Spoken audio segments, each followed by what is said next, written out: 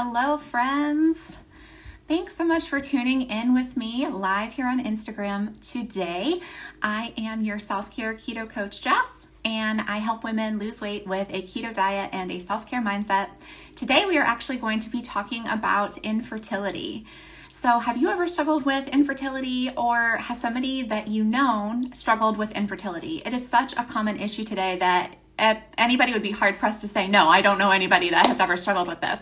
So I actually have a really special guest that I'm going to be bringing on here today, and her name is Temple Stewart. She is awesome. You should follow her ketogenic.nutritionist on Instagram. And she is actually going to be sharing with us her story of how following a ketogenic diet actually helped her to heal her body and get pregnant naturally. Hey, Temple. Hey, Jess, how are you? I am great. How are you doing today?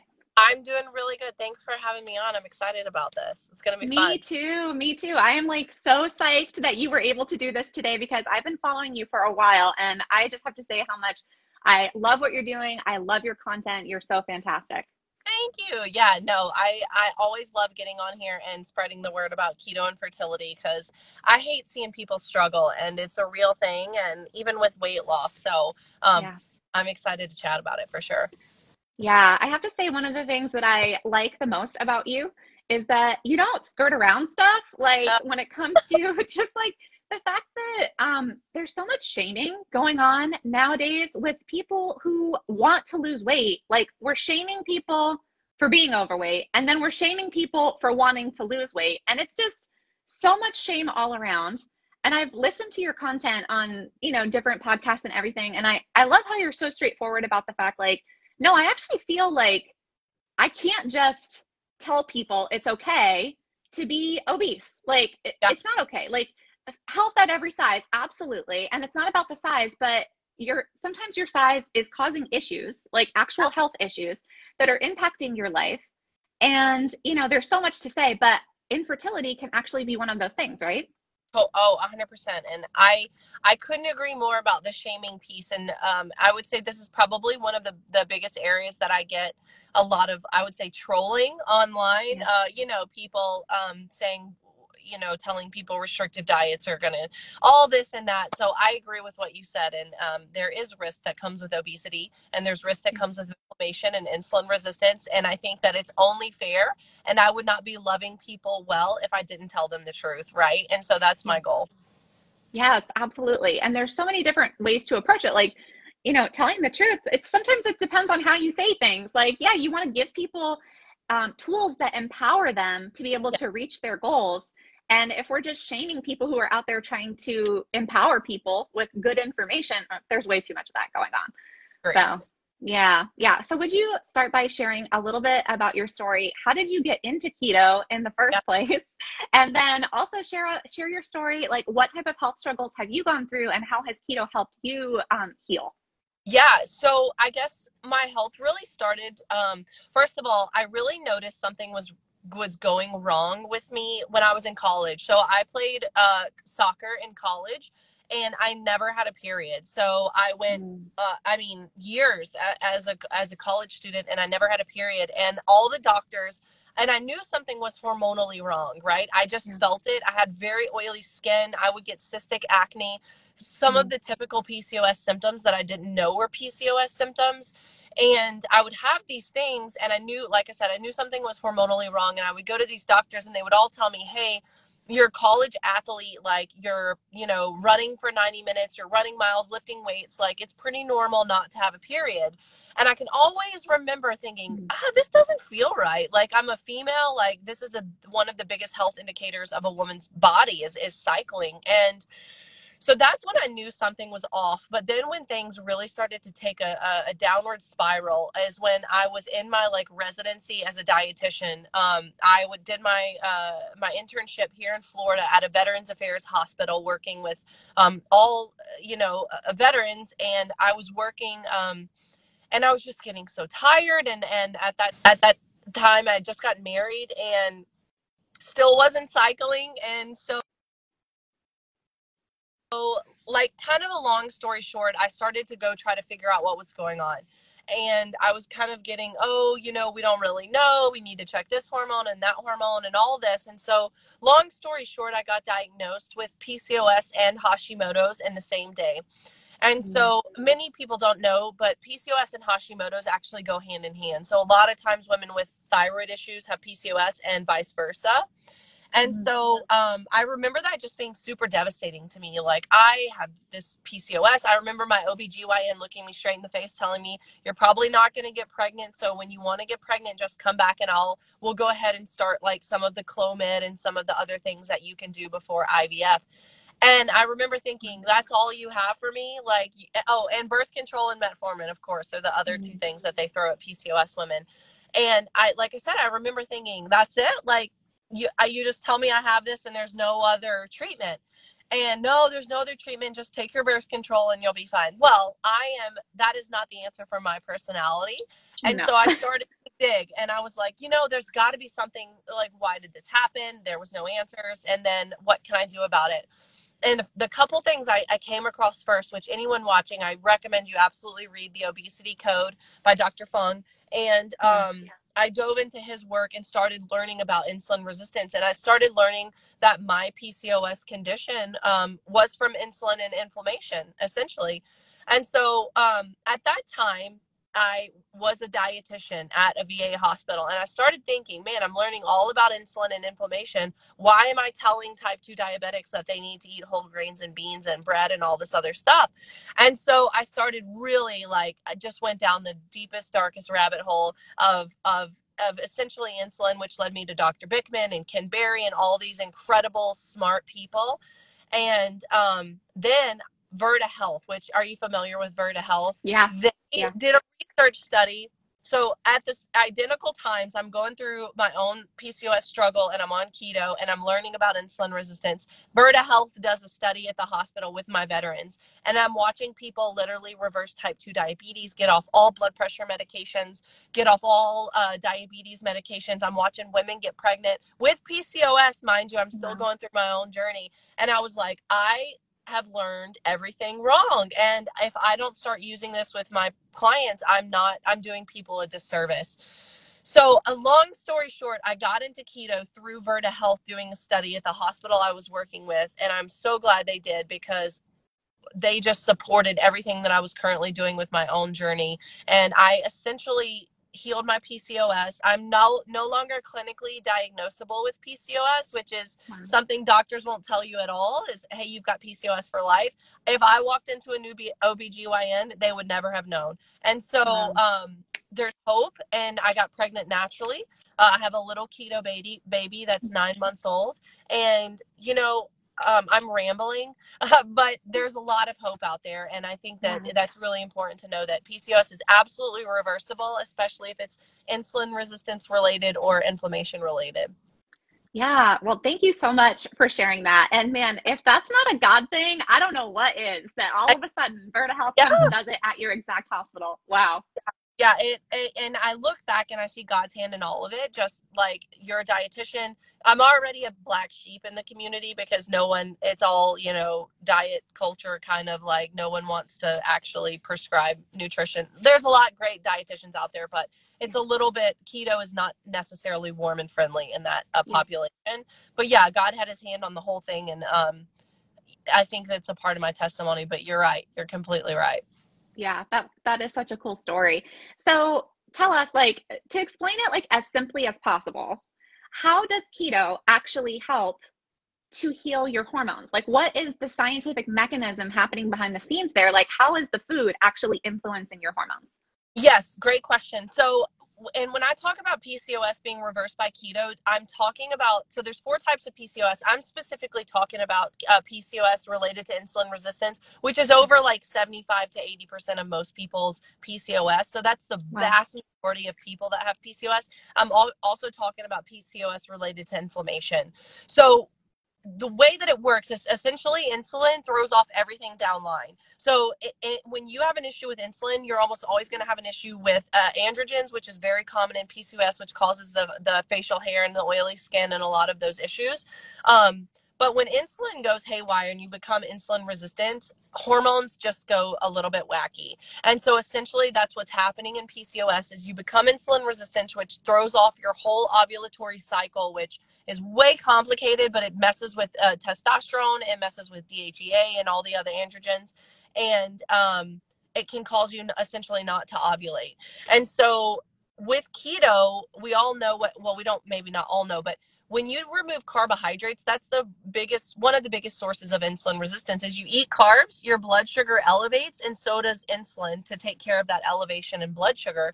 When you constantly do that, your body becomes insulin resistant. And that's what, again, down the line throws off the hormones. That's why women with PCOS have a crazy risk for getting type 2 diabetes, have a lot of problems down the line, all related to insulin resistance. So when we remove carbohydrates, those breads, pastas, sugars, starches, all of that, then we take down insulin, which works to heal the hormones that are like down the river. Essentially, your androgens will get lower, estrogen and progesterone have a chance to work correctly, and even testosterone. So essentially we focus on that one thing. And I also should add too, it's important that we do keto correctly because a lot of women with PCOS have inflammation. And if you do keto with what I would say dirty keto, when you go and you eat, not Rebel, I shouldn't have thrown out a brand, but keto ice creams and, packaged keto foods all the time, you can cause inflammation. So doing keto correctly can absolutely reverse PCOS. So I hope that answered your question. Did that make sense?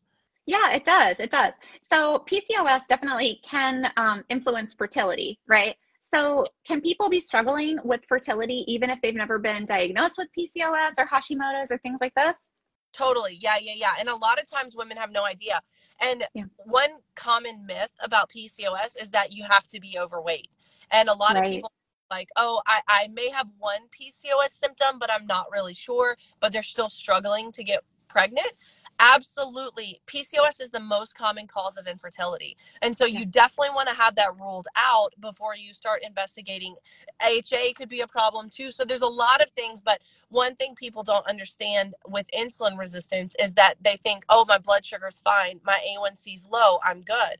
And in reality, A1C and blood sugar don't catch up to insulin resistance for like 10 to 15 years. So you Yeah. can be flaming insulin resistant and have no idea until 10 years down the road. So I recommend get with a good OBGYN, ask them, or even a physician and ask them to rule out PCOS, but take a fasting insulin as well.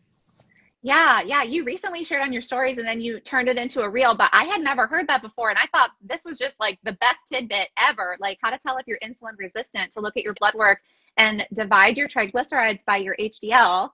And if Yes. you're above 1.5, then you are insulin resistant, like Yep. even regardless of your fasting glucose. And that was such an empowering little bit of information. Thank you for that. I've been sharing that with some of my clients. Yeah, it's really helpful, especially if you're working with physicians who aren't willing to pull a fasting insulin, is to pull that triglyceride to HDL ratio because it's almost everybody has that blood work, right? And Yeah. another really fascinating thing to know, oh man, it completely went out. But yeah, I would second that. Do that. Triglyceride to HDL ratio is great, and I'll use that. And that's what I was going to say. And also understand conventional medicine doesn't mark fasting insulin as abnormal until over 27, which is way too high. Like you need to be, I've heard anywhere from under 10 to even a physician that I just worked with for under 5. And so if you get your fasting insulin taken by a physician and they're like, no, you're good, you're under 27, let's say you're 15, you have insulin resistance. And that needs to Mm. be you need to understand that just because conventional medicine lab markers said you were fine, you're not, Yeah. if it's that high. Yeah. Okay. So this is all really interesting because basically, even if you don't have any kind of a diagnosis, like you don't have a diagnosis of being insulin resistant or pre-diabetic or anything like that, you don't have a diagnosis with anything hormonally, PCOS, Hashimoto's, like you said, I want to come back to that. But basically, if you're struggling to get pregnant, one of the best things that you can do is check to see if you are insulin resistant, because if you are, those hormones are all interlinked and they're impacting one another. And Yeah. if you're insulin resistant, then you may not be ovulating, and that could be why you're struggling to get pregnant. Yeah, Yeah, I mean, I think you summed it up. And same thing with inflammation, which comes before the chicken or the egg, right? With Right. insulin and inflammation, they're kind of go hand in hand. So yeah, I think that that's a really, I love to see where people are with infertility. Are they inflamed? Do they have insulin resistance? Are they estrogen dominant? Which we don't even want to get into right now because that's a whole nother talk. But yes, I think that you hit the nail on the head there. Yeah, thank you. So basically, my next question would be like, okay, let's just say that I realize that I am insulin resistant. I really want to do the work to take care of my nutrition, to eat the way that I can do optimally to try to get pregnant. I would be thinking, how perfect do I have to be at this? And how long is this going to take? Yeah. So, do you have to be like super strict, dedicated, like no slip ups whatsoever to heal your insulin resistance? And then how long will that take? No, I don't believe that you have to be perfect. Now, it really depends on the degree of damage done, right? So, like, if someone has done years and years and years of damage to their body, it may take them 6 months to a year to heal and actually get pregnant. And one thing I should say too, don't ever hate the healing time. I know it's frustrating, Mm, and a lot of it's hard to wait, especially if you want a baby, and maybe even your time clock. Maybe you're a little older, 33 or whatever, 35, and but don't hate the healing because you don't want to bring a baby into that environment either, right? So mm, if you're super insulin resistant or inflamed, that's not an ideal environment for baby to be housed in.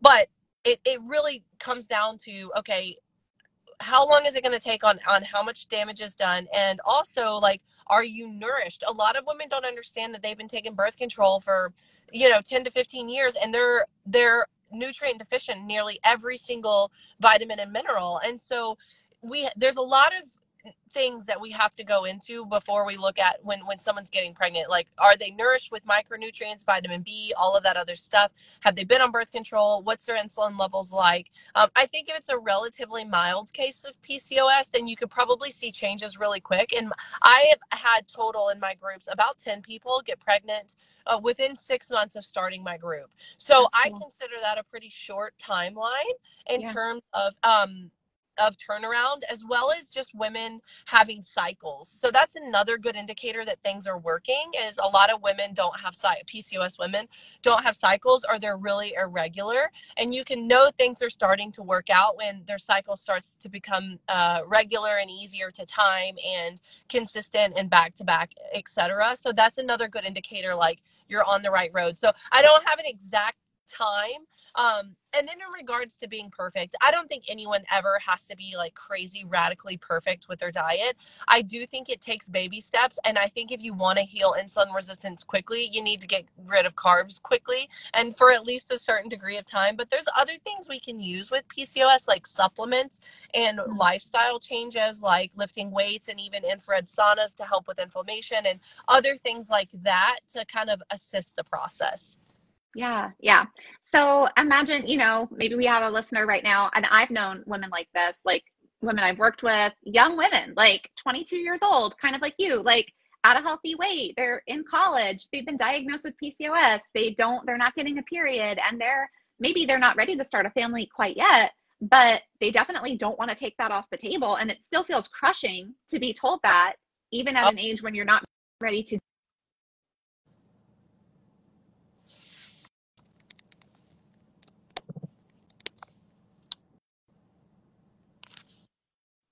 We still here? Yeah, sorry, your audio went out for a second, but yeah, we're good. Okay, awesome.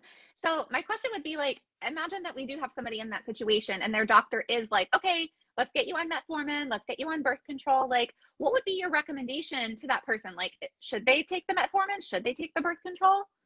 Well, it's a great question. I would say always follow the directions of your doctor, but do your research. So I won't directly say don't take birth control. I will say that you need to know the risk that come along with it if you plan to get pregnant in a certain degree of time, and understand that there's many types of birth control. So your only options are not just pills. You can look at like the copper IUD and things like that that are a little less risky when it comes to causing micronutrient deficiencies. So that would be my suggestions there. Now, in terms of metformin, I don't necessarily think metformin is a bad drug. In fact, I think it's pretty good in terms of how it acts and what it does in the body, and as well as protective against heart disease and some other things. But I would say if your nutrition isn't on point, that's the number one thing you've got to fix. Those things can help. Birth control, not so much.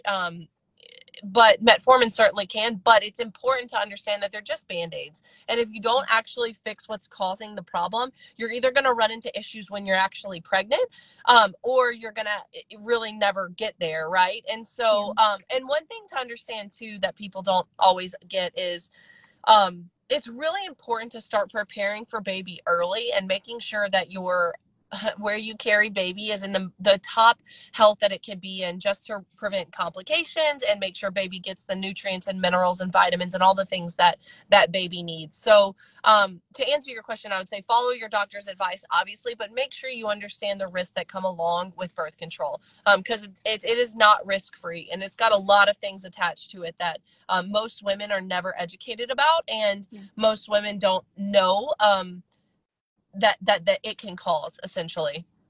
Yeah, definitely. So can being on birth control for a long time, even if you don't have any like other health diagnoses, can that impact your fertility and how easy it is for you to get pregnant, and why?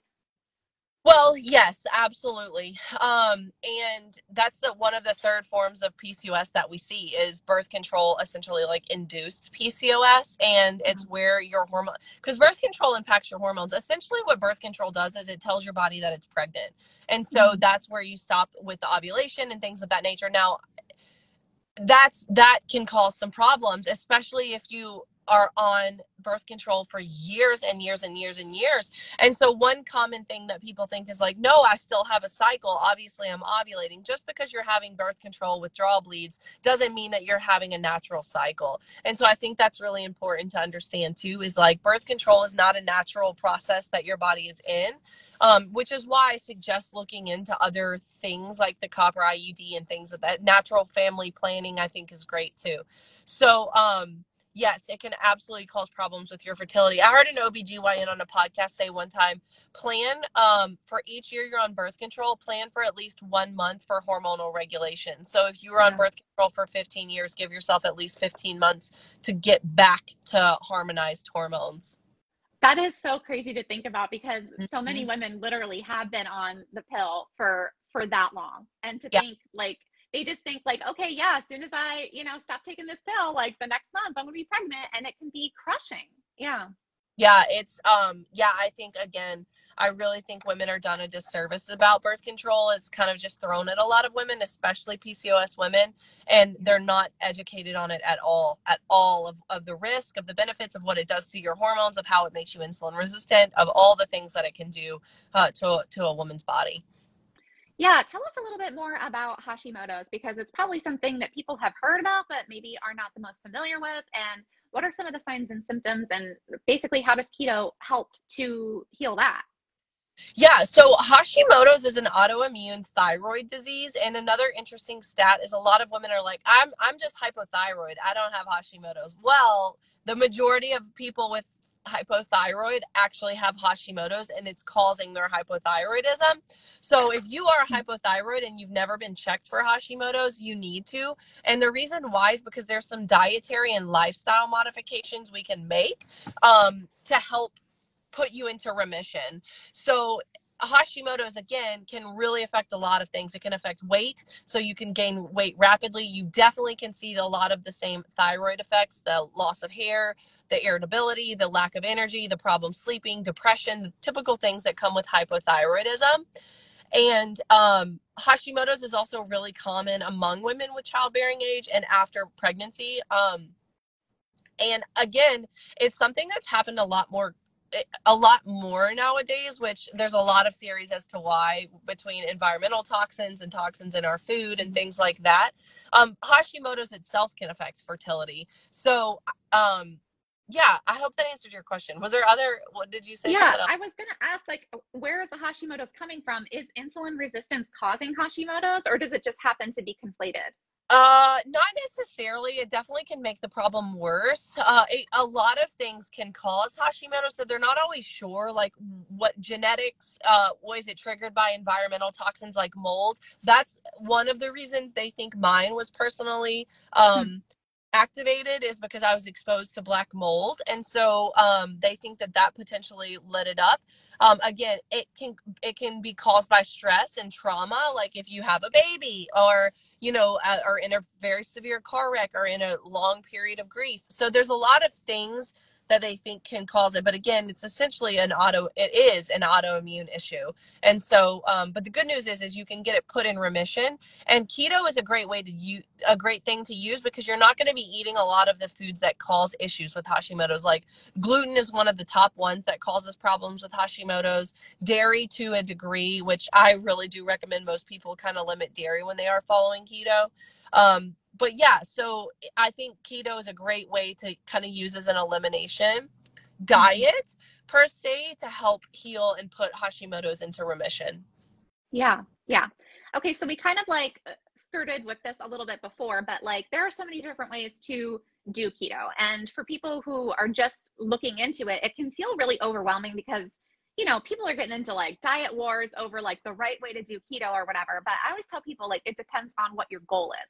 Yeah. So, people can definitely lose weight by doing different styles of keto, but specifically for the goal of getting pregnant, I know we talked before about making sure that you're eliminating inflammation, but what way would you recommend for people to do keto when their goal is to get pregnant? Should they be focusing more on high fat rather than high protein and, avoiding keto products? Like, what would be your recommendations for someone trying to get pregnant?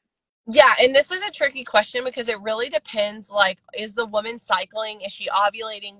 Where, like, I guess I could say it depends on an individual basis. Another thing that we have to take into consideration is the week before you actually have a cycle. I do, in some people, think that carbs are helpful, just with the progesterone, what's happening with progesterone. So I would say it depends on exactly what's going on, how insulin resistant the individual is, and really looking at the cycle, and if they're even having a cycle.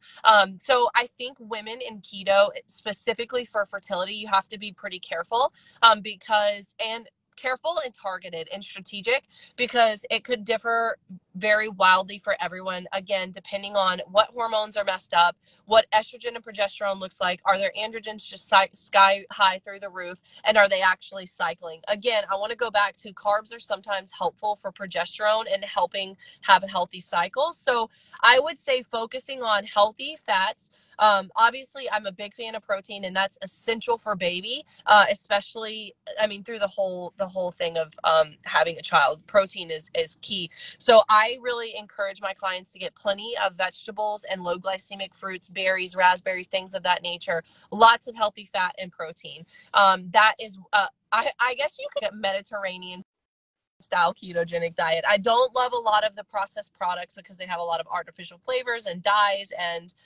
seed oils and all that kind of stuff. But I love omega-3 fatty acids. I love fatty fish and olive oil, especially in my pregnant women. There's also supplements we can use too with PCOS that can be really helpful to bring that insulin resistance down and help with ovulating and getting things regular again. Inositol, berberine, those types of things can be super helpful. Yeah. Okay. So, can you tell us a little bit more about inositol and berberine and what those things are doing? Yeah, they just support hormones. So, and I mean, inositol, I could go on for days about how good it is in terms, I mean, people who aren't trying to get pregnant can be on inositol. And menopause, it's really good for perimenopause. Inositol is a great supplement. Berberine is insulin resistant. It helps with insulin. So essentially, there's a lot of research that shows berberine is as effective, if not more effective, than metformin. So berberine, one thing about berberine though, you don't want to be on it long term because it can cause some damage to the liver. But berberine short term, using for the whole point to help someone get pregnant, can be really helpful. Other ones, vitamin D, essential, getting out in the sun, taking vitamin D if you're low, maybe even getting a shot of vitamin D if you're really low. there's several, and what I do with my clients is I look at exactly what's going on hormonally and prescribe supplements based on that information. But yeah, it Yeah. essentially just supports the whole ovulatory process, either directly or indirectly through hormonal harmonization, I guess you could say. Yeah. Yeah. So one thing that I see floating around a lot is that people will say that you shouldn't be in long-term ketosis because it's a stress on your body. Yeah. And when we think about getting pregnant, we don't want our body to be too stressed out or we Yeah. might not get pregnant. So like what would you say to that? Like how does the pros of keto outweigh maybe the cons there? Yeah, and again, I think this is a relatively individualized situation. Like, is the client or patient or woman, does she already have abnormally high cortisol levels? Is her cortisol not doing things that it should during the day? So again, I would look at what's going on hormonally to see, okay, yeah, this person is not a good candidate. Now, in regards to people saying that ketosis causes stress, I have some disagreements with that. I do think for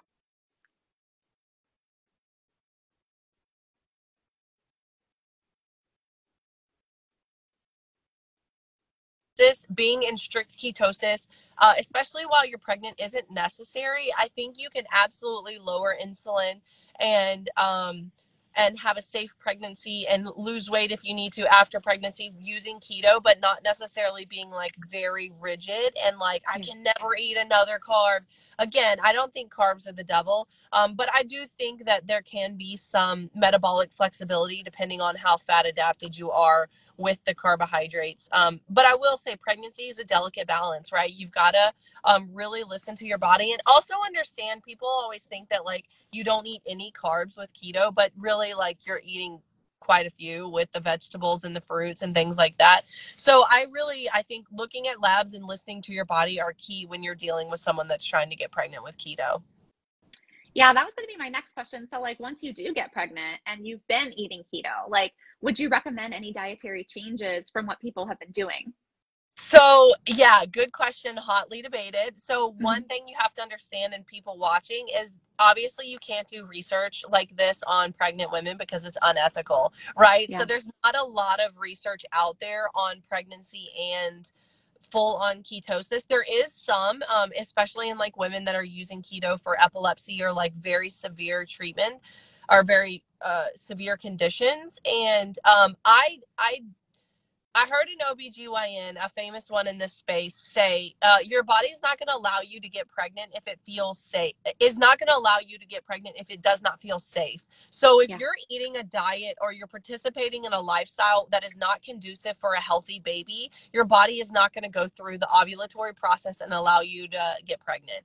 And Yeah. so my thought and what I think and what I personally did is that if you got pregnant in ketosis and doing keto, is stick with it. Now, if that means one day you want to eat a sweet potato or maybe one day you want an apple or two, go for it. I don't think fruit and I don't think complex carbs are going to be what causes problems in the long run, right? Yeah. So the what causes people problems is the chips and the bread and the cake and the sweets and the soda and all of that. It's not like the fourth of sweet potato that you ate for Thanksgiving, right?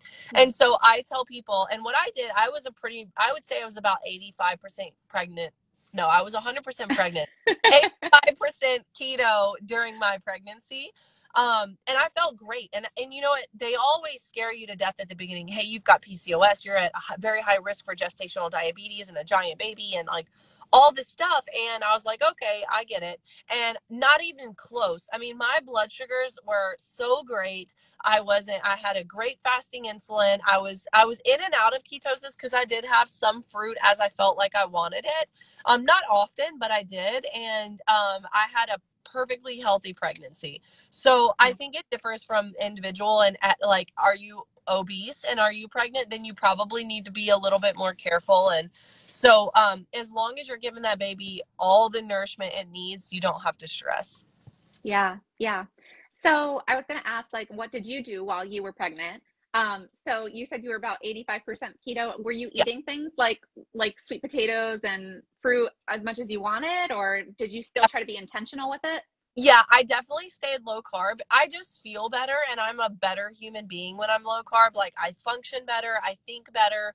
am just better at life. And so I stayed keto or low carb my entire pregnancy. The only time I had an issue was in the first trimester, and I ate an entire pan of Boston Market cornbread, which was totally like, I was so pregnant, my hormones were raging. I was like, I just want some cornbread. And I've never felt sicker in my life. I was sick for days after the cornbread incident. But after that, I stayed really low carb. And anyone who's pregnant is laughing or has been pregnant, because you know what that's like in the first trimester. There's no Yeah. stopping you.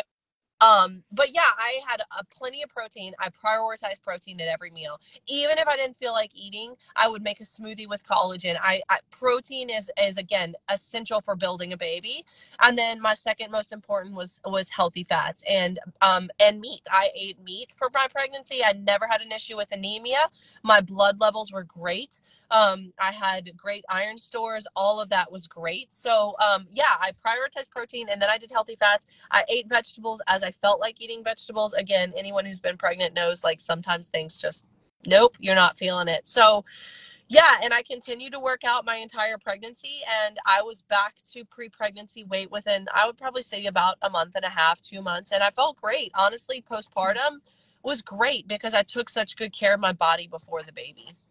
Yeah, yeah, that's amazing. So what about women who, because I see this happen a lot, they'll be like, yeah, I was keto, I was low carb, and then my hormones, like I couldn't stomach anything. And all I ate was crackers, like during the Yeah. first part of my pregnancy. So like, what would you say about nausea? Like, are there some keto foods that you would recommend? Like you mentioned smoothies. That was a really good idea. Do you have any other tips? Yeah, I felt the nausea for the first trimester, and so I would do smoothies. I would definitely do, like, if I didn't feel like eating anything, I would make sure there was collagen in my coffee, or Hmm. something that I was drinking. I did get a couple of, like, keto crackers. I made some seed keto crackers. I occasionally got a couple of loaves of, and I forgot the name of it now, but one of the better keto breads that's Yeah. not made with gluten or anything. It has a little elephant on it. I can't remember the name of it, but so I would look for keto alternatives if it was something that I really really wanted, but that was rare. And I think when you're properly nourishing your body, a lot of the cravings don't happen as bad as someone who is not, and who's Yeah. having a lot of blood sugar fluctuations. So I think finding a keto alternative, finding something, just making sure you're getting enough protein is key. Yeah, definitely. I was keto for years before I got pregnant, and this was 5 years ago when I Yeah. had my daughter. But I stayed keto for my entire pregnancy and postpartum. I can't say that I felt as great as you did, so I want to Yeah. talk to you about postpartum. Yeah. But I felt great during my entire pregnancy. I did have the nausea, and like I remember specifically, my midwife told me eat an avocado when you feel nauseous because the nausea is actually coming from your hormones being out of whack. Yep. And like basically insulin is like a Yep. dip in insulin or a dip in your blood sugar is Yeah. causing the nausea. And so she would tell me to eat an avocado because it was a good balance of Hard. protein and fat and carbs. And Yeah. so that's what I did. And I would just like cut an avocado in half. And I did not want to eat that avocado, but I would just eat it like with a spoon. And sure Yeah. enough, it would always make me feel better. Dry roasted edamame was another lifesaver for me because it Yeah. was salty and crunchy and it kind of just reminded me of popcorn. And I have to say, I probably did eat too many low carb wraps with like peanut butter and jelly at the time because like I Yeah. could not stomach eggs. I couldn't stomach chicken, Yeah. anything that was normal for like the first 6 weeks. Yeah, it was hard. Yeah, the first trimester is rough. People don't understand, but it is. Yeah, it's a little rough, but I felt so much better in the second trimester. But yeah, you kind of just survive that first one and pray that your baby's getting all the nutrients it needs, you know? Yeah, yeah. Did you struggle with edema, like swollen feet and ankles and stuff?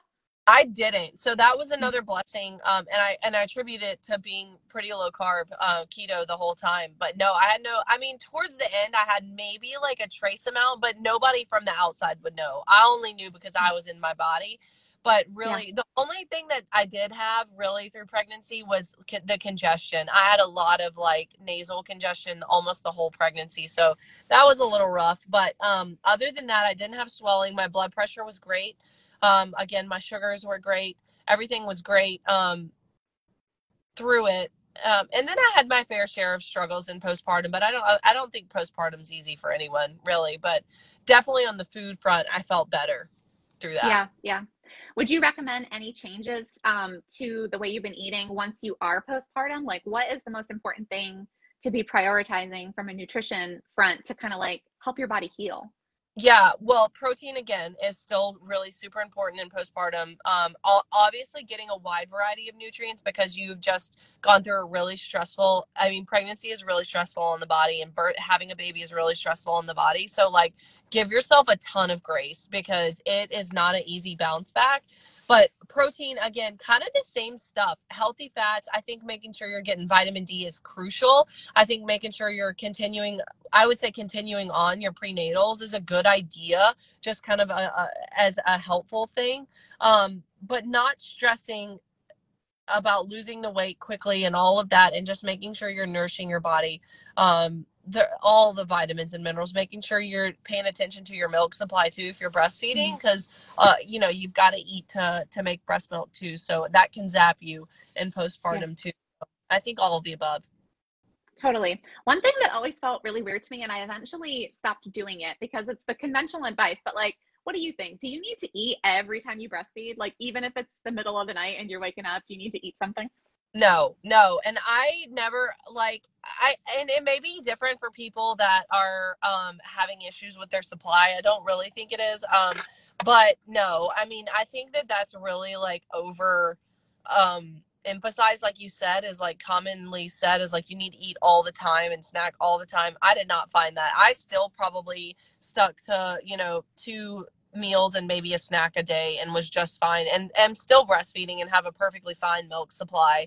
Yeah. So no, I don't think getting up and snacking at 2 a.m. is helpful for anyone ever, based on your circadian rhythms. Maybe someone who's very hypoglycemic, like diabetes or something. But Mhm. no, I don't think snacking around the clock is helpful for much. Yeah, yeah. One thing that I really struggled with, well, I won't say it's a huge struggle. It sounds like such a place of privilege to say it, but I gained probably about 35 pounds when I was pregnant, and I lost 25 of it literally within the first week after giving birth. Yeah, So I was yeah, like, sweet, I'm only 10 pounds away from my goal. But then the longer that I breastfed, I gained like another 10 pounds. yeah, So now I'm 20 pounds from my pre-pregnancy weight, and I pretty much stayed there for like yeah, a year while I was breastfeeding. And it seemed like no matter what I did, and of course, like in a sense, I wasn't beating myself up for it, but it was frustrating, yeah. because it didn't seem to make any sense. And I'm wondering what your thoughts are on what are the hormonal things happening there that might actually, because everybody says like, oh, just breastfeed, you'll lose so much weight, yada yada. Like, are there any hormonal reasons why your body would be holding on to weight while you're breastfeeding or Yeah. postpartum? Well, one of the ones is your progesterone drops when you essentially birth the placenta, like Got it. drops, like, I mean, goes to the pit, drops, which can leave Mhm. estrogen high. And so essentially you've created estrogen dominance, so which they have linked to postpartum depression, mind you. So sometimes that can be the reason. We know with estrogen dominance, a lot of people have estrogen dominance, not just postpartum women, and that in itself can cause some problems with losing weight. But I think there's a lot low testosterone, there's a lot of things that you could look at with women, um that maybe even just like looking at their movement. Like, a lot of women now, they're taking care of a baby, so they're not as likely to go out and exercise. I think there's so many factors you can look at, but hormonally, I think that's one you can't ignore, is the sharp decline in progesterone, which can make you essentially estrogen dominant until your body can start making progesterone better, essentially. Yeah. Is there anything that we can do to help speed that up? Well, again, supporting yourself with good nutrition, making sure you sleep. I think people really don't don't understand the importance of good sleep and little stress on women's hormones. We are far too busy. Adrenal fatigue is another thing that can happen. Think about what's happening. You've got this screaming little infant who keeps you up at all hours of the night, and you're constantly having to wake up, feed them. You're not eating properly. You may be drinking way too much caffeine. You may be stressed out because you've got to go back to work and you've got to figure out pumping. All the things can happen, and you can just blow cortisol through the roof. And so that's another area that I guess I should have mentioned too. But making sure you're eating, making sure you're sleeping, and making sure you're eliminating as much stress as physically possible during that time so that your body can have a chance to catch up and a chance to recuperate. And I think there can be supplements, but you obviously have to be really careful with supplements and make sure you're doing that in the under the supervision of a physician, especially if you are breastfeeding. And so, yeah, I mean, there's really not anything super specific, but just making sure you're being mindful of what's happening in life. Yeah, totally. Like I sleep like 9 hours a night. Like, Yeah. and for me, that feels awesome. And I think Yeah. back to when I had a baby, like maybe it was like last weekend, I actually stayed up way past my bedtime. I went to go see a comedian with my sister, Yeah. and I probably got 5 hours of sleep that night. I felt horrible the next day. Like Yeah. my anxiety was through the roof. Yep. And I just had so much compassion for myself in that moment because I was like, literally, this is hormones. Like, and to think of how I felt for so long after my daughter was born, I just had so much compassion for myself because sleep, like, is no joke. There's a reason why it's literally a form of torture to deprive somebody of Yeah. sleep. It's I mean, crazy. and not only that, but when you lose sleep like that, your blood sugar goes to that of a pre-diabetic. What is it, like Yep. 5 hours? Get less than 5 hours or something. Your blood Mm-hmm. sugar goes through the roof. Cortisol elevates. Ghrelin, which makes you hungry, elevates rapidly. So you're just like a walking hot mess when you don't sleep. Yeah. I mean, you're hungry, you're frustrated, like it causes more stress, which can cause problems later. So yeah, sleep. I think sleep is one of the most undervalued healing lifestyle, things that we can do. Yeah, for sure. So, like, I wanted to ask you from a postpartum perspective. I mean, you're in the middle of it, still breastfeeding. Like, do Yeah. you think it's possible to thrive when you're postpartum, or do you think that we all just need to like lower the bar a little bit? Like, what's your opinion? I think both and, right? I think everyone's postpartum journey is going to look a little different. Like, and I think with social media, I think it's really easy to like look at someone else and be like, "Oh, my postpartum should look like their postpartum." Or like, "Why do they have it all together and why can't I get anything together?" And I think that's a really dangerous slippery slope because everyone's in a different situation and you don't see behind closed doors. So I think you can absolutely thrive in postpartum, but I definitely think you need to make sure you're being wise about your expectations, right? Postpartum is not the time to like conquer the world, which was a hard reality for me to understand. Like I had just started my business, when I got pregnant was when I like launched my business. And so I have been either pregnant or postpartum my entire journey. And so I'm thinking I'm going to do all these things. And I realize, oh man, Temple, like the number one thing your job is right now is to take care of your baby and like love that baby, make a strong attachment and take care of yourself so that you can take care of the rest of your family. So I say that to say you can thrive, but I think you need to figure out your own flow. And I also think that you need to ask for help if you need it. So like if you think, maybe you're 6, 7, 8, 9 months down the road and your hormones are really struggling, go get some help, get them tested, see what's going on. Like, is there things going on? Did Hashimoto's creep in? Like, make sure you're on top of the ball because I think if you take postpartum from a proactive stance, you're going to feel much better. And instead of trying to constantly like clamor your way out of issues. Yeah, yeah. So, looking back, I really wish that I had known more of what I know today when I was postpartum 5 years ago. Even though I had been keto for a long time, I don't think I was eating enough protein because back then I was still doing more of like a classic ketogenic diet. I think I definitely needed more protein. I Yeah. needed to be taking electrolytes for sure. I wasn't taking them every day. Now I'm drinking like 2 element packets a day and feeling Yeah. awesome. So Yeah. like those are some things that I wish that I knew, like, yeah, I needed to go get my hormones tested for sure. Oh, So like when somebody's thinking about that, like how do you do that? Do you just go to your regular primary care physician? Do you have to see a functional doctor? How do you get your hormones tested? so personally, just from my experience, I typically stick with like either DOs or functional medicine physicians. I see a great functional medicine physician where I live who basically takes like 15 vials of blood and runs every lab in the book, which I love.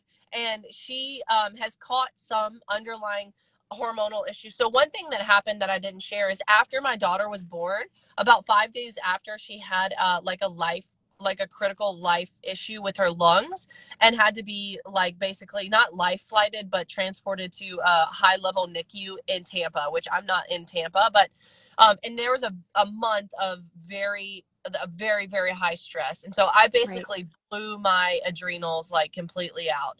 And so I knew other than that postpartum was good, but with this month, I've started to feel some things that just weren't normal. So I go to get my labs done, and she did find a pretty significant estrogen dominance issue, which wasn't surprising because of the issue with the NICU and all that.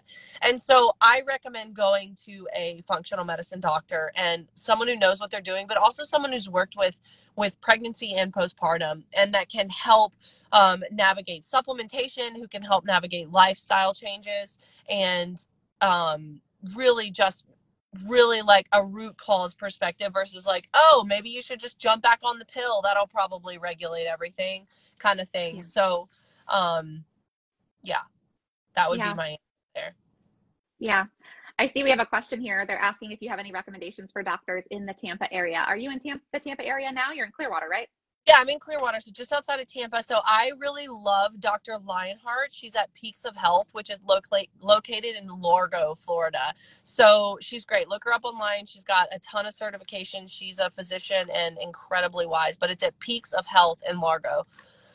Yeah, that's great. Great. Yeah. I really wish that I had seen a functional doctor at the time, because I just went and talked to my regular OBGYN and said what I was experiencing. And, she was like, well, maybe you should go on like an antidepressant or something. And I really didn't want to. And I just kind of toughed it out, but it was Right. hard. It was, yeah, like I really put myself through so much more than what I needed to go through, because I didn't know what I didn't know, So I hope that some of what we're sharing here today can help some people.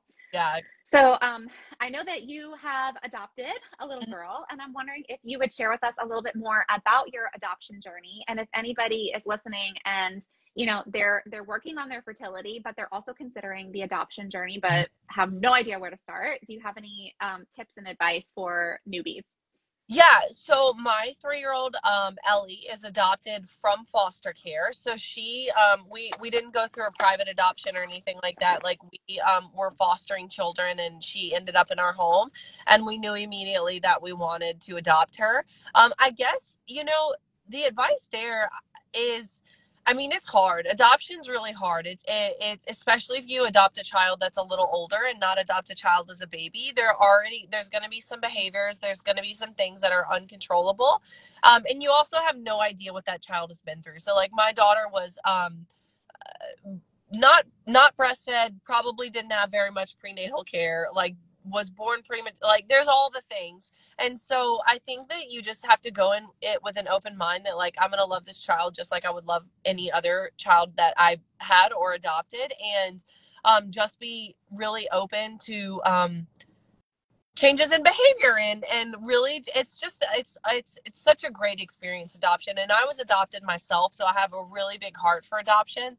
And so I really would encourage anyone, if you are thinking about adoption, I'm more than happy to answer any of the tough questions, like, do you love the child the same as your biological children, anything like that, through DM. So you guys feel free to DM me any uncomfortable questions that aren't askable, I guess you could say, on here. But again, adoption brings a lot of hope, and you basically take a child who may not have had a great upbringing and may have ended up somewhere where they didn't need to be, and take them in as your own. And I think it is just a small way that we can give back to children, and honestly love them and show them love. So Yeah.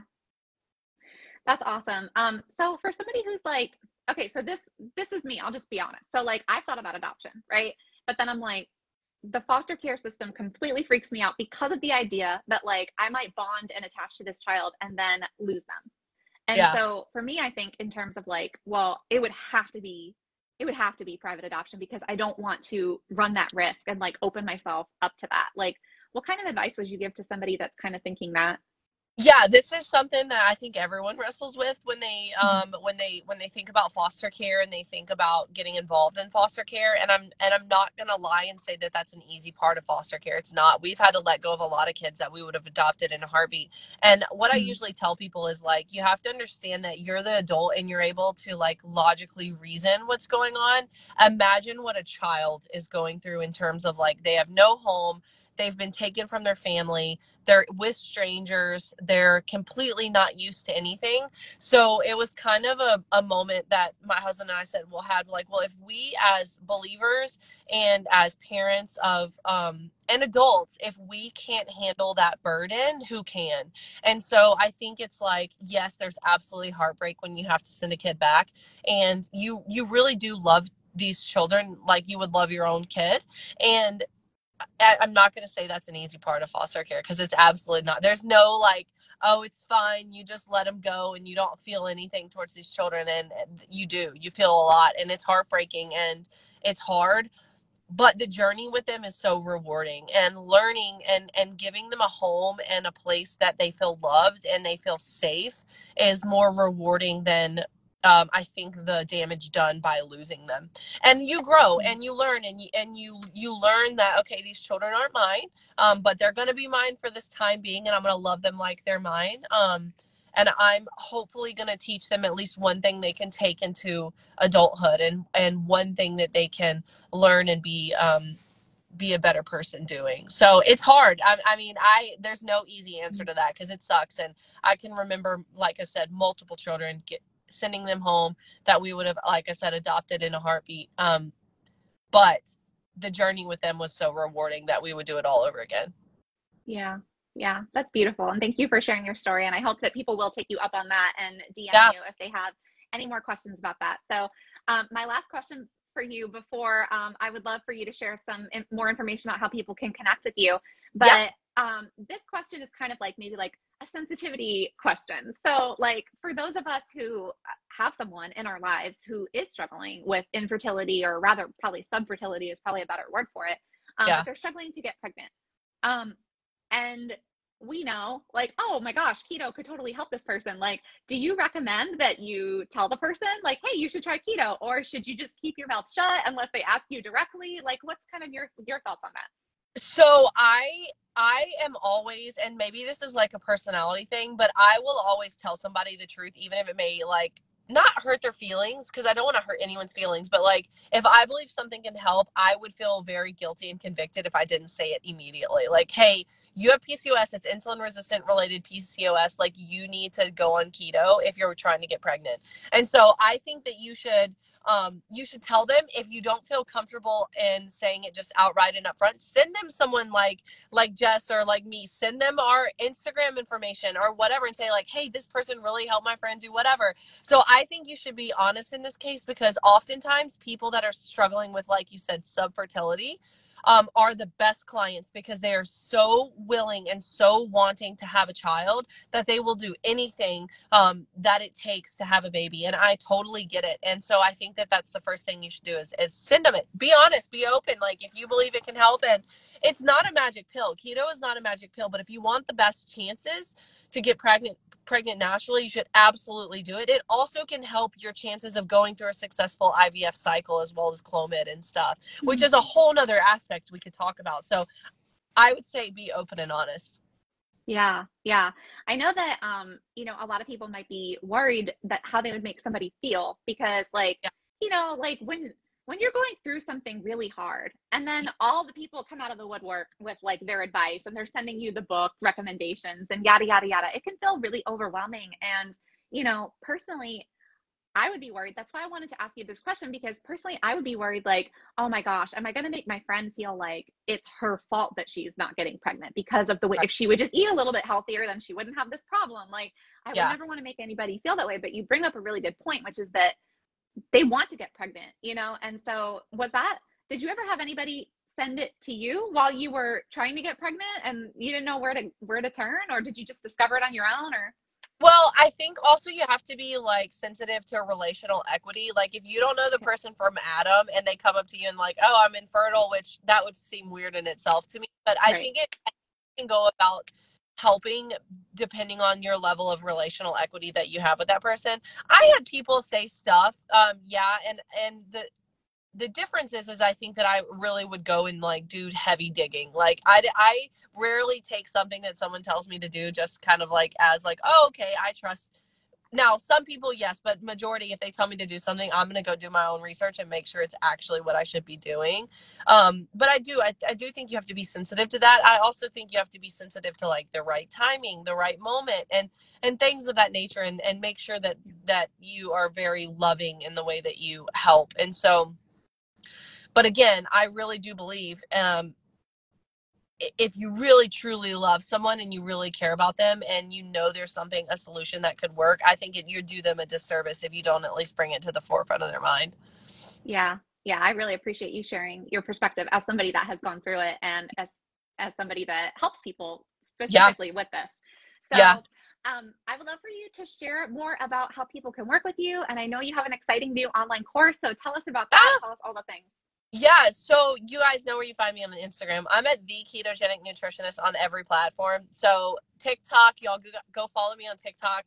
Regrettably on TikTok, but I'm there. No, I love it. It's fine. Instagram, obviously. I'm on Spotify. I'm on all the Apple Podcasts. All that stuff is the Ketogenic Nutritionist. So find me there. Yeah, I'm launching a course at the end of January. Well, beginning rather, but yeah, you can learn more about that by following me on Instagram. And as always with anyone, you guys do not hesitate to shoot me a message on Instagram. I'm not always super responsive like day of, but I will get back to you, especially if it's something keto related. So please write me, follow me, all the things. And I'm really thankful again, Jess, that you asked me on today. Oh my gosh, I'm so grateful that you made the time, especially because I know you got your hands full over there with your Yeah. bags. And I see, are you in your car? Yeah, I'm in my car. I'm actually at my husband's church right now. So, or our church, I should say. Just waiting to pick up a kiddo. So, all the things, but it's an honor and I love doing these because it's nice to meet people in this space. Yeah, definitely. And you guys, please go follow Temple. She is just such a wealth of information, and I love her reels. They're very entertaining the way that you present the information. I think they call it edutainment nowadays. You are a master of edutainment. I love it. Thank you. Thank you. You're sweet. Thank you. I enjoyed it. Okay, thanks, Temple. I hope you have a fantastic rest of your week. Yeah, you too, Jess. We'll talk soon. Bye. Bye.